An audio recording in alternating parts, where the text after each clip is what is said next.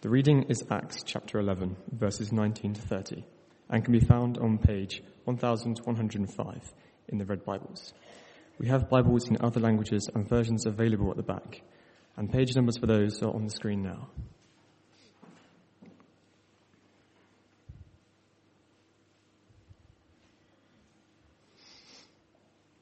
Starting from verse 19.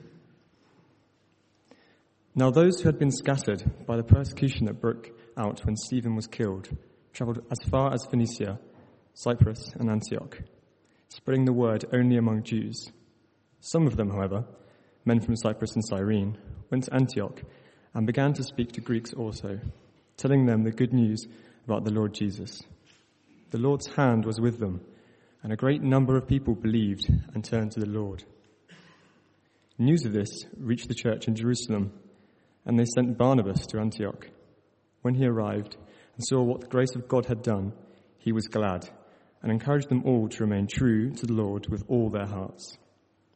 He was a good man, full of the Holy Spirit and faith, and a great number of people were brought to the Lord. Then Barnabas went to Tarsus to look for Saul, and when he found him, he brought him to Antioch. So for a whole year, Barnabas and Saul met with the church and taught great numbers of people. The disciples were called Christians first at Antioch. During this time, some prophets came down from Jerusalem to Antioch. One of them, named Agabus, stood up and through the Spirit predicted that a severe famine would spread over the entire Roman world. This happened during the reign of Claudius. The disciples, as each one was able, decided to provide help for the brothers and sisters living in Judea. This they did, sending their gifted elders by Barnabas and Saul. This is the word of the Lord.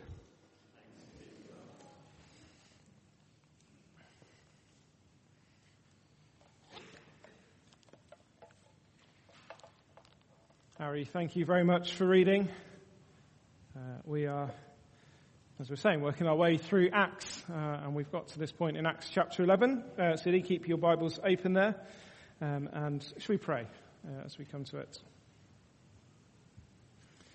Heavenly Father, thank you for your word. Thank you that it's living and active, and you speak to us through it by your Spirit. And so we pray that you would do that tonight for Jesus' glory.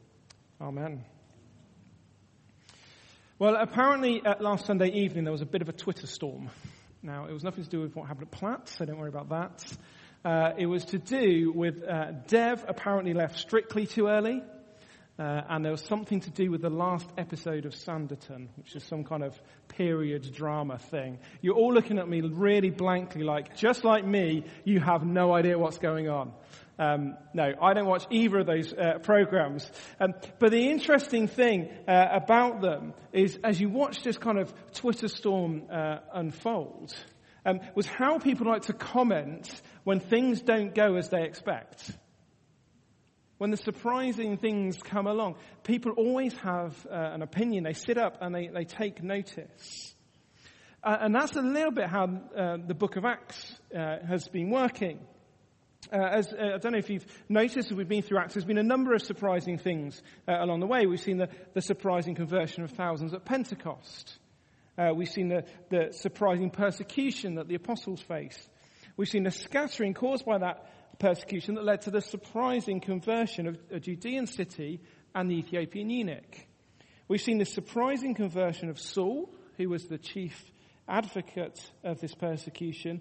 And last time we saw the surprising conversion of Cornelius that brought Gentiles into the church.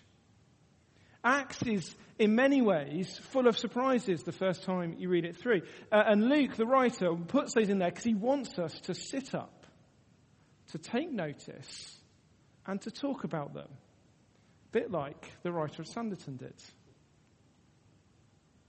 You see, he's stirring his readers so that we would know what's going on, and we would be sure, certain, that Jesus is still at work establishing his kingdom. And as we come to Acts chapter 11 tonight and the church in Antioch, we see many of those themes brought together. As it's a kind of coming towards the end of one section of Acts, and it's like Luke is trying to bring together these different things that he's seen. Now, a bit of background about Antioch. Antioch was no small place. In fact, it was the third greatest city in the Roman Empire, behind Rome and Alexandria. Its population was about 500,000 people. It was an urban centre. It was cosmopolitan. It had a mix of cultures and religions. It was upwardly mobile. Basically, it was Manchester of the Roman Empire, but without the football teams. Now, so what can we expect when the gospel comes to this city? Well, let's have a look at it. Acts 11, verse 19. And Luke begins by casting our minds back actually all the way to chapter 8 and verse 1. Now, do you remember back there was a great persecution had sparked because of Stephen's martyrdom. And that persecution had scattered all the believers except the apostles from Jerusalem. And they'd gone around, travelling to the nearby countryside. But what we saw was that those who were scattered continued to preach about Jesus with great boldness. And so when we reach this point in chapter 11, Luke's bringing us back there. And we're seeing that some of those who were scattered ended up in Antioch. Now they were, as they got there, they set about their work of evangelism, continuing to speak this message boldly, and some among the Jews and some among the Greeks, which is what our first couple of verses tell us. But look down to verse 21. The Lord's hand was with them, and a great number of people believed and turned to the Lord. The Lord's hand was with them. Jesus is still at work building his kingdom. That's what it's saying. It's that dual work of God through his people that we've seen throughout Acts brings about people hearing about Jesus and people turning to Jesus. The gospel spreads. And it really does spread in the city. Did you see that repeated line as Harry read? A great number of people. It's there at the end of verse 21. A great number of people believed and turned to the Lord. It's also there at the end of verse 24, where it's a great number of people were brought to the Lord. And it's also there in verse 26, where a great numbers of people are being taught. A great number of people. This is a new church that's been planted, and it's no small thing. A great number of people believed and were taught. And we're going to learn from the example of the Church of Antioch two things tonight about what the church did even in these early days. But if we carry on the story, picking up in verse 22, news of the new congregation had reached the apostles. Look at verse 22. News of this reached the church in Jerusalem, and they sent Barnabas to Antioch. When he arrived and saw what the grace of God had done, he was glad and encouraged them all to remain true to the Lord with all their hearts. You see, the apostles in Jerusalem, they hear this news. And they look for someone, they find Barnabas, and they said, well, Barnabas, you go and see what's going on up in Antioch. It sounds great. Let's go and find out what's happening. And I wonder if Barnabas kind of turns up in Antioch like one of those people on a kind of home improvements show. So they've been away for a while, and they've heard some great stuff has happened to their house. But they're a little bit skeptical about exactly what they're going to find. What have the designers and the builders been up to? But as the person on the home improvements show walks through the door, they're blown away by what they see. Isn't it amazing what's happened? And you can kind of imagine Barnabas walking in like he's walking through that door into the city and being blown away by what he sees, what God, the great designer and builder, has been doing in this city. He's glad. at what happens. He endorses it, it seems. And he sets about cementing it. Do you see the end of verse 23? He's discipling them all to remain true to the Lord with all their hearts. And it seems that witness of that church as they do that, and Barnabas' own example that's mentioned there, that leads to more people coming into the church. More evangelism is going on. Because the second time that great number is mentioned, verse 24, is more people coming to the Lord through this church. So it tells us that evangelism was one of the key components of the early church. Speaking about Jesus boldly so that people could hear. And Barnabas, he's seen this in action. And he realized something amazing is going on. And what's he going to do? Well, you remember Saul. Saul, who, if you think about it, was the man who started the persecution that caused this scattering that meant the gospel got to Antioch. Barnabas remembers this guy because he remembers the conversion he's had. And so he goes to fetch Saul, to bring Saul in to help establish this church. Saul, the guy who started it all in one way, is going to finish it in a very different way. Look at verse 25. Then Barnabas went to Tarsus to look for Saul. And when he found him, he brought him to Antioch. So for a whole year, Barnabas and Saul met with the church and taught great numbers of people. Now, just to give you an idea, Antioch and Tarsus were about 100 miles away. So this is not a small journey that Barnabas sets out on. But he goes all that way because he knows the strategic importance of this church and the great work that's going on there. And he knew this new group of believers were coming together in this first church in a Gentile area. He knew that they needed discipling. So he goes to get Saul. And we see that alongside evangelism, discipleship, it looks better on my computer. It wasn't squashed together. Discipleship is the other key component of the early church. And it makes sense for Saul to be doing this. As we said, he was converted. And as he was converted, he was appointed by Jesus as to be the apostle to the Gentiles. Now, what we often miss is that actually his first ministry to Gentiles was one of discipleship. Cementing the new church. A new church that was made of Gentile and Jewish believers. That's another point we don't want to miss. That these were people who didn't naturally hang out together. But we saw last time, as I said at the start, that Cornelius was brought in to Peter's surprise. Because God shows no favoritism. Anyone is welcomed into Jesus' kingdom. And that includes the Gentiles. And so what we saw beginning to happen, we're now seeing a practical outworking of in Antioch. As Jews and Gentiles unite together in this new church. And I can only imagine that as they did this, there was a bit of confusion as kind of two cultures came together. I wonder if there was kind of a few social faux pas that happened, a bit of awkward conversations as these kind of differing cultures had to work their way through together. And that's why Saul is the perfect person to come and teach this new church. He was a Jew by birth, appointed to be the apostle to the Gentiles.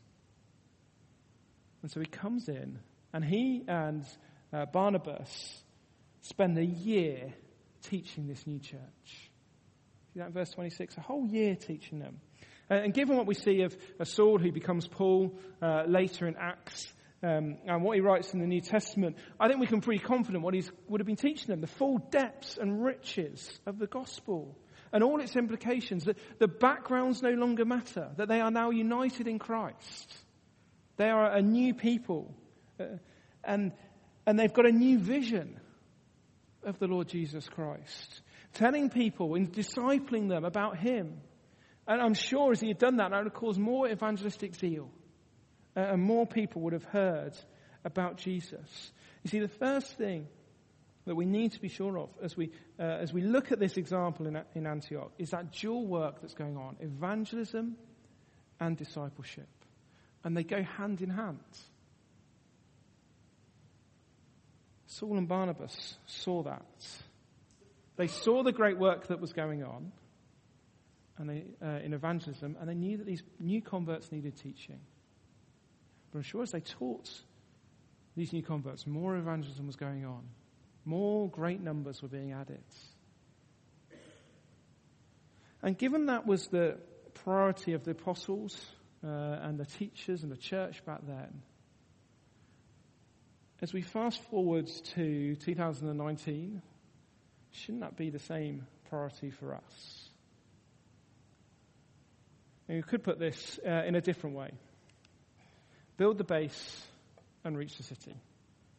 If you're new to Platt, or if you're not new and somehow have forgotten, this is Platt's vision statement, to build the base and to reach the city. Or in other words, do discipleship and do evangelism. That's what we're here to do, to build the base, to disciple people so that they develop to grow in love for Jesus, a love for his word, a love for one another, and a love for the lost and needy. Reaching a city, witnessing and evangelizing to the networks, the neighborhoods that we're part of, to this city and beyond to the world. If you want to find out more, there's a lot more in the vision document. There's some on the welcome desk that you can pick up. And it is a wonderful vision because it is all about discipleship and evangelism. That's what we're here for. That's what the first church was here for. And that's what we're here for. And in fact, everything we do at Platt is aiming to do that. Even what happens here at the evening service, every little bit of it is aiming to build a base and to reach the city. Discipleship and evangelism. And that example of the church in Antioch shows we need both. You know, as the church was planted, people needed discipleship. People evangelized because they were excited by the gospel. A church was planted here about 175 years ago nearly. We're being discipled. We're being taught. And we're going out to reach the city. It's a repeating cycle. Discipleship, evangelism. We never stop one. We're never going to finish reaching the city. We're never going to finish building this base. And in God's goodness, I think this is a great time for us to be looking at this passage. Actually, it's an important time to remember our vision and the biblical nature of it. As well as it being the time of year when lots of new people are arriving and there's new faces that I see around here and you want to know what Platt's all about. Well, that's what we're all about. But also, Paul is soon to become rector. And I'm sure we've all got ideas and expectations of what he should be doing as our new rector. Let's stop and take a step back. See the big picture. What are we here to do? We're still here to build the base and reach the city. We're still here to disciple and to evangelize. That's not going to change when the rector changes. Discipleship and evangelism, they go hand in hand so that people would know Christ. So that Jesus would get the glory. And that example in Antioch shows that is a vision, I think, that we can all contribute to. We can all get behind. Did you notice that little almost throwaway remark at the end of verse 26? The disciples were called Christians first at Antioch. Now, not only is this a nice little fact, and who would have thought the first person who called them Christians that it would still be going on 2,000 years later, but it tells us what the church was doing. And it tells us how they were perceived by the locals. See, up until this point, Christianity would have, or it wouldn't even call that, it would have been considered a sect of Judaism.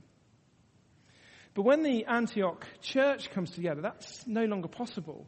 Because it's not just Jewish converts anymore. This is Gentile converts joining together with the Jews.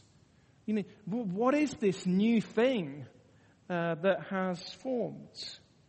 And as the locals see this group mixing together and being taught about a new religion, and them going out and speaking about this new religion, well, they listen to what they're talking about, and it's all about Christ. It's all about this anointed Messiah. And so they call them what they are. You know, in modern day times, we've had Thatcherites and we've got Corbynites, you know, followers of Margaret Thatcher and Jeremy Corbyn. Back then, they had Herodians and Caesareans, followers of Herod and Caesar. You know, all they're saying is Christians are followers of Christ. Because that is all they talked about Christ. That's what they were all about. That's the only thing that could bring this mixed group together. Christians speaking of Jesus. Speaking in Jesus in the equivalent of Manchester of the first century. Great number of people there building the base, reaching a city. There's an example for us to follow. Build the base, reach the city. But there's another thing that the last few verses give us as a second and much more brief example of what this church did. See, one of the natural outcomes of a church that is being discipled and that is evangelizing is that they respond generously to what God says. Respond generously. Actually, we're going to see this twice in the church of Antioch. Next week, we'll see how they respond generously through the sending of people. This week, we're seeing how they respond generously through the sending of financial support. So do you see what happened? Towards the end, I'm guessing it is of Saul and Barnabas' year that they spent teaching the church. These visitors, these prophets, turn up from Jerusalem. And verse 28, one of them, named Agabus, stood up and through the Spirit predicted that severe famine would spread over the entire Roman world. This happened during the reign of Claudius. Now Claudius, if you didn't know, I didn't, I had to look it up. He reigned from 41 AD to 54 AD. And actually there were several famines that happened during his reign because a lot of agriculture was devastated. In fact, in the year 51, Claudius was nearly mobbed in the streets due to the shortage of grain. And you thought Brexit was messy. But we can't be entirely sure which of these famines is being mentioned here. But that's not really the point. Famines did happen, and we see that a famine did happen. But the main point is how the church responds to the word of God. Because can you see, they didn't wait for the famine to kick in to respond. They hear God's word, they have faith in it, and they respond generously. Look at verse 29. The disciples, as each one was able, decided to provide help for the brothers and sisters living in Judea. Now, can you imagine the scene? Now, they've gathered in church one day. Agabus stands up and he gives this prophecy from God. There's a famine coming. And as they watch this man who stands there from Jerusalem, their eyes are fixed on someone they know is less well off than them. And they can't help but think of their fellow brothers and sisters living over in the south down there. And let's send some money to help, someone suggests. And everyone agrees. They bring what they can. Suddenly Treasurer's got a new job, hasn't he? He's going to try and bring this all together and prepare the gift to be sent to Jerusalem. They give what they're able to. They respond generously. It's a natural response. And we saw it actually in the Jerusalem church at the beginning of Acts, if you remember back there, the way that they gave to all those who were in need in the church. But not only do they send the gift, they send it with their best teachers. They send it with Barnabas and Saul in verse 30. Now, it's not the way that I'd work. I don't want to send Paul off to send the gift somewhere. I'd send someone else. But, that's the natural, generous response. And Barnabas, who a year earlier had travelled up to Antioch to see what was going on, he doesn't just return with the good news. He returns with a tangible example of how the gospel is being received in Antioch. See, responding generously is a natural outworking to the gospel. In Christ we've been given everything that we could possibly need. So we have a new mindset. Actually, it's not about keeping everything for ourselves. We now want to give things away that support other Christians, that promote the Lord Jesus. And we've seen that in our Reach the City efforts in Platt. We've sent away mission partners to other parts of the world. We've sent people to St. Martin's just over a year ago, another church down in Manchester. We give money to support mission here and around the world. See, it's not about wanting to keep it to ourselves. It's about promoting Jesus. And we'll all have to think about if there's more that we could do as individuals and as a church. But do you see the pattern here that is laid down by the early church? There's one we can follow. It's a pattern and it's a motivation in the Lord Jesus. That's what's driven all this as they've heard about him and turned to him and been taught about him. Build the base, reach the city, respond generously to what Jesus has given us. It's a pattern we've already begun here at Platt. Let it be a pattern. Let's pray it's a pattern we continue. Let's get behind this vision. Do our bit in discipleship and evangelism so that great numbers of people continue to turn to the Lord and continue to be taught of the Lord Jesus for his praise and glory. Shall we pray?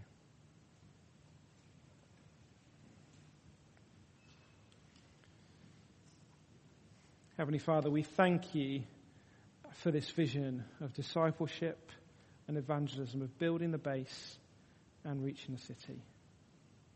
And Lord, we thank you for the ways that's happened in Platt over many years. And we pray that it would continue to happen through many years to come. That we'd be a church that is speaking boldly of the Lord Jesus. And through us you would bring many people, great numbers, to know him. And as you do that, may we teach them, and may you teach us to respond generously to what you have given us. May we do more to promote the Lord Jesus for his glory. Amen.